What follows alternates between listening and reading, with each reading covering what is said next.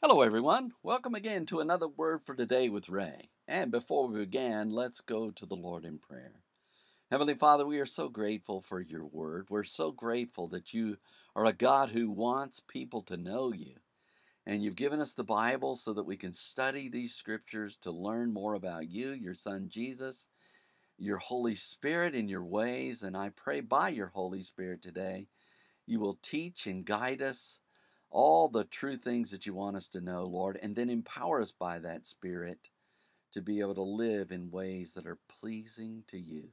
And we'll give you thanks for doing so. In Jesus' name I pray. Amen.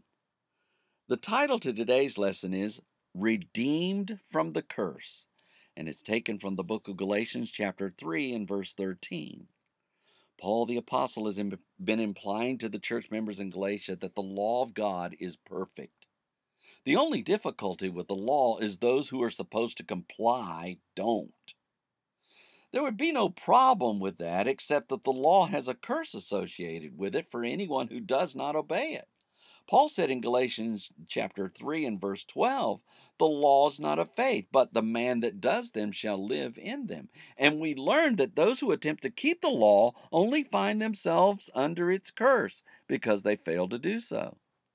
In Galatians chapter 3 and verse 13, Paul adds a wonderful statement about Jesus Christ's deliverance from that curse. He wrote, Christ has redeemed us from the curse of the law, being made a curse for us. For it is written, Cursed is everyone that hangs on a tree. Paul said first, Christ has redeemed us from the curse of the law. The word redeemed means to buy up, to pay a price to recover from the power of another, to ransom, to buy off, to free from another's control. Jesus Christ has freed everyone who will believe in him from the imprisonment that disobedience to the law had upon them. The law has a curse within it for all who disobey it, and yet Jesus Christ is more powerful than that curse. The curse has no more power over those who believe in Jesus because Jesus took the curse upon himself. Paul continued, being made a curse for us. In substitutionary fashion, Jesus took our curse upon himself. We, as were the church members in Galatia, are all doomed to have the curse of the law upon us because of our noncompliance to the law. Jesus was made a curse for us. The curse had to be employed for the very law of God imposed it. However, those who deserve the curse, us, do not have to have it imposed upon us any longer. Jesus has freed us from the curse of the law because he fulfilled the very obligation of it being imposed. How did Jesus redeem us? What was his method? Paul said, Cursed is everyone that hangs on a tree.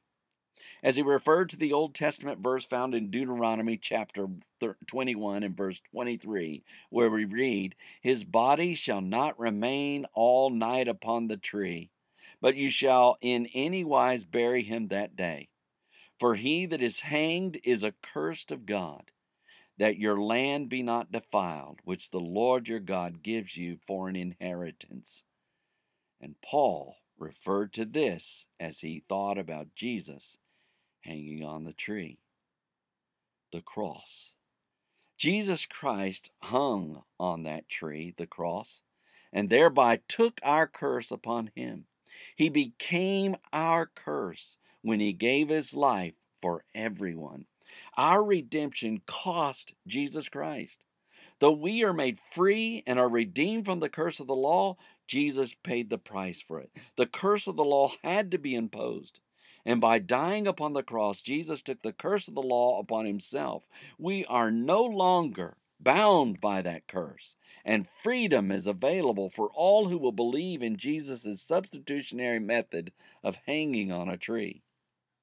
As we think about today's verse, perhaps there are mixed emotions that will arise in us. At first, we might be elated that our curse has been satisfied. But then again, as we think about the cost for that curse to be lifted, our hearts might be saddened. Whichever way we feel, we can know this: the price of our redemption has already been paid. And now the bondage of the law's curse has no more power over us. This is the gospel of grace, unmerited favor at its highest peak. And those who ponder these things thoroughly will fall to their knees in worship of a great and mighty Savior, Jesus, who loved us and paid such an awesome price for us to be redeemed.